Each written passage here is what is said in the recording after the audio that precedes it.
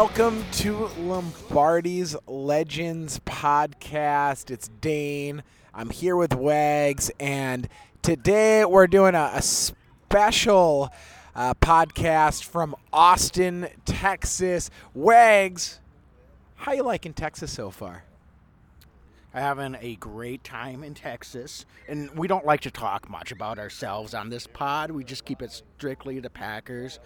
But we decided we had to do a little recording here because Dallas decided that they wanted to mess with our trip back, and we're just down here for a little bachelor party. But turns out they had some severe weather. We're not going to make our connecting flight. So we got an extra night down here in Texas, and thought it would be an appropriate time to do a little post OTA check in. We've had a couple nice interviews. We've got a few little, not much going on right now, but a few different off-season stories going on. So just wanted to do a real quick update there as well. Just a disclaimer: we're hanging out at the hotel pool right now, so I apologize, folks. This is not going to be a real high quality audio recording today, but just wanted to get something out there to share with you fellow Packers fans. So, Dane, what do you think? What do we got on the radar here? Wags, so let me just paint the picture for the listeners first. Wags looks like Joe Willie Namath, chilling by the pool, looking fly, looking cool.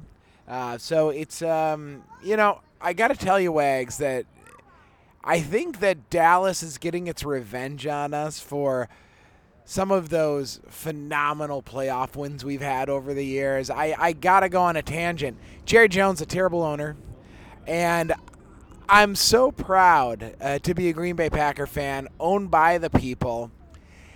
And I still go back on YouTube. I check out those awesome plays. Des Bryant, that was not a catch.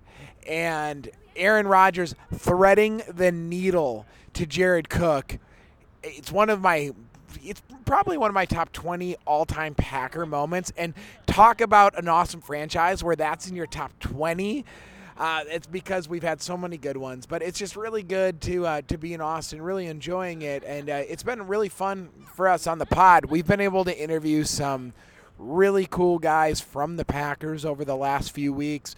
We've got more coming up. You both retired players and potentially some current guys on the roster. It's just it's good. It's good, right? And the OTAs are rolling here, and I'm so enthusiastic for this season.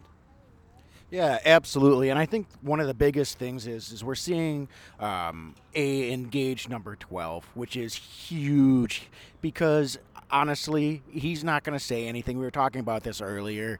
I thought he handled all the reporting around the departure of McCarthy exceptionally well. Aside from one rogue piece of journalism, I mean, there really was not. I guess that was big. People made a big deal out of that for a couple of days, but I mean, Rodgers didn't have anything to do with that. And I thought he was very classy in how he handled everything with Coach McCarthy, and just kind of slowly taking on the new coaching staff. But you could see he was very enthusiastic, kind of throwing some shade at Coach LaFleur with an official statement about him being a former athlete that is recovering from an injury. So, I mean, it's all good stuff. We won't talk too much about Aaron's beer chugging skills or lack thereof. But in any event, it's all good stuff. He's pumping up his guys. He's ready to give Devontae more targets than he had last year. Expects a big bounce back year from Jimmy. Thinks that this offense is going to set up very well for him. Had some good comments about the young receivers, especially MVS. All the things that you expect him to say at this time of the year. But at the same time, it's just good to hear some good vibes. He seems very relaxed. And I know we talk a lot about Rodgers, but this is a Packer podcast. And how he's feeling has a big, I think, link to how the team's going to perform on the field. For sure. And You talked on touched on MVS a little bit, Wags. I am really optimistic about our receiver group this year. I mean, Devontae Adams is, of course, Devontae Adams. I think Devontae Adams is a top 5 wide receiver in the NFL. He is just getting better and better as he continues to grow, and I expect huge things out of him. But I'll tell you, Geronimo Allison, don't sleep on him. He at the end of the year last year, of course, injury stuff started to happen after week 4 or week 5, and we lost him. But we've got a really good crew of guys here, a lot of long bodies on the roster. Excited, I'm really excited about, and it's not St. Brown, although I think he's going to be phenomenal. It's not MVS, although I think he's going to be great. I'm excited about Moore. Number 82, he was our 4th-round pick last year. I've been following his Instagram. That dude is putting in a ton of work right now, and I'm going to just say it on the pod right now, man. I think he could be the breakout player on the entire roster this year. He's putting in all this effort, and there's a reason he went that high in the draft. I think he was a bit of a project potentially, but he's putting in the work. He's not afraid of work, and he'll be working on his hands, but he can get separation. He runs awesome routes, and I think in year 2, be on the lookout because he's going to make some plays. Absolutely. And traditionally, I mean, if we were talking about fantasy, we'd talk about that year 2 leap from receivers. That's definitely a thing. You go back and look at statistically, these guys are all out here trying to prove something with a new coaching staff. And I mean, honestly, if they can make even just a little bit of a jump connecting into this new offense, that would be very, very good news, I think, for all of us as we go into the season. And quite honestly, I don't want to jinx anyone, but there's going to be an injury probably to this group or a couple at some point down the line. So it's nice that we've got guys that are ready to step up because we may need all of them at some point during the season.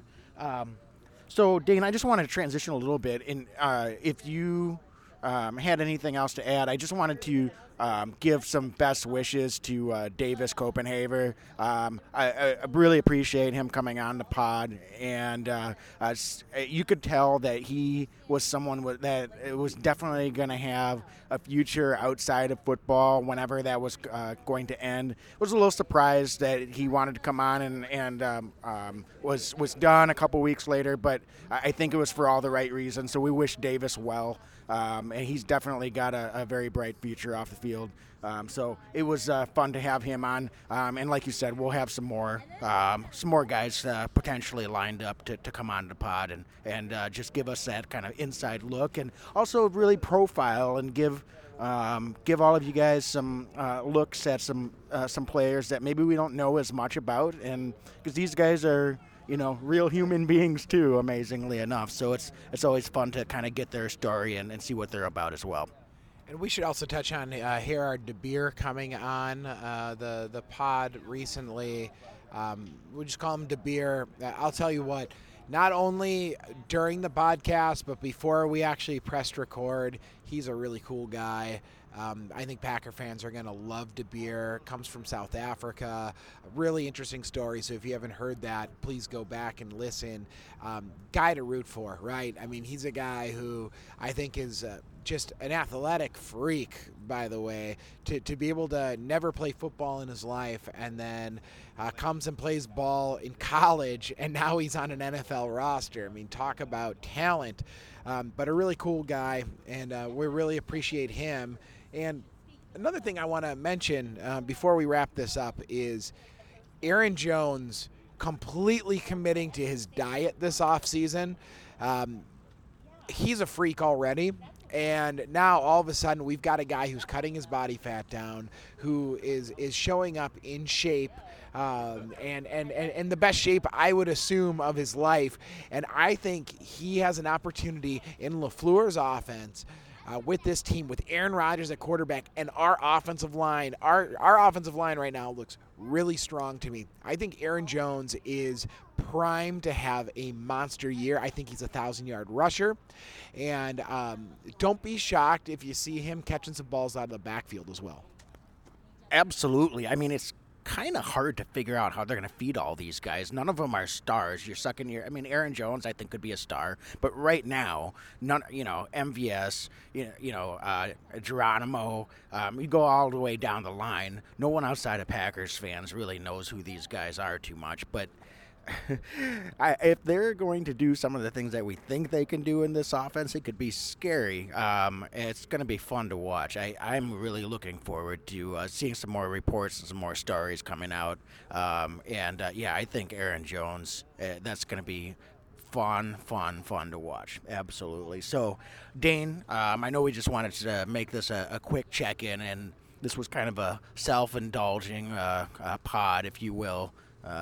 But I just want to make one more little bit of a pitch to add that if anyone would like to come down to Dallas, all right, and let Mr. Jones know that he shouldn't be messing with us just because we're visiting his state, that would be fine with me. But anyway, all kidding aside, it's been a fun off season so far. I think we've got some great things to look forward to. And thanks so much for listening, everyone.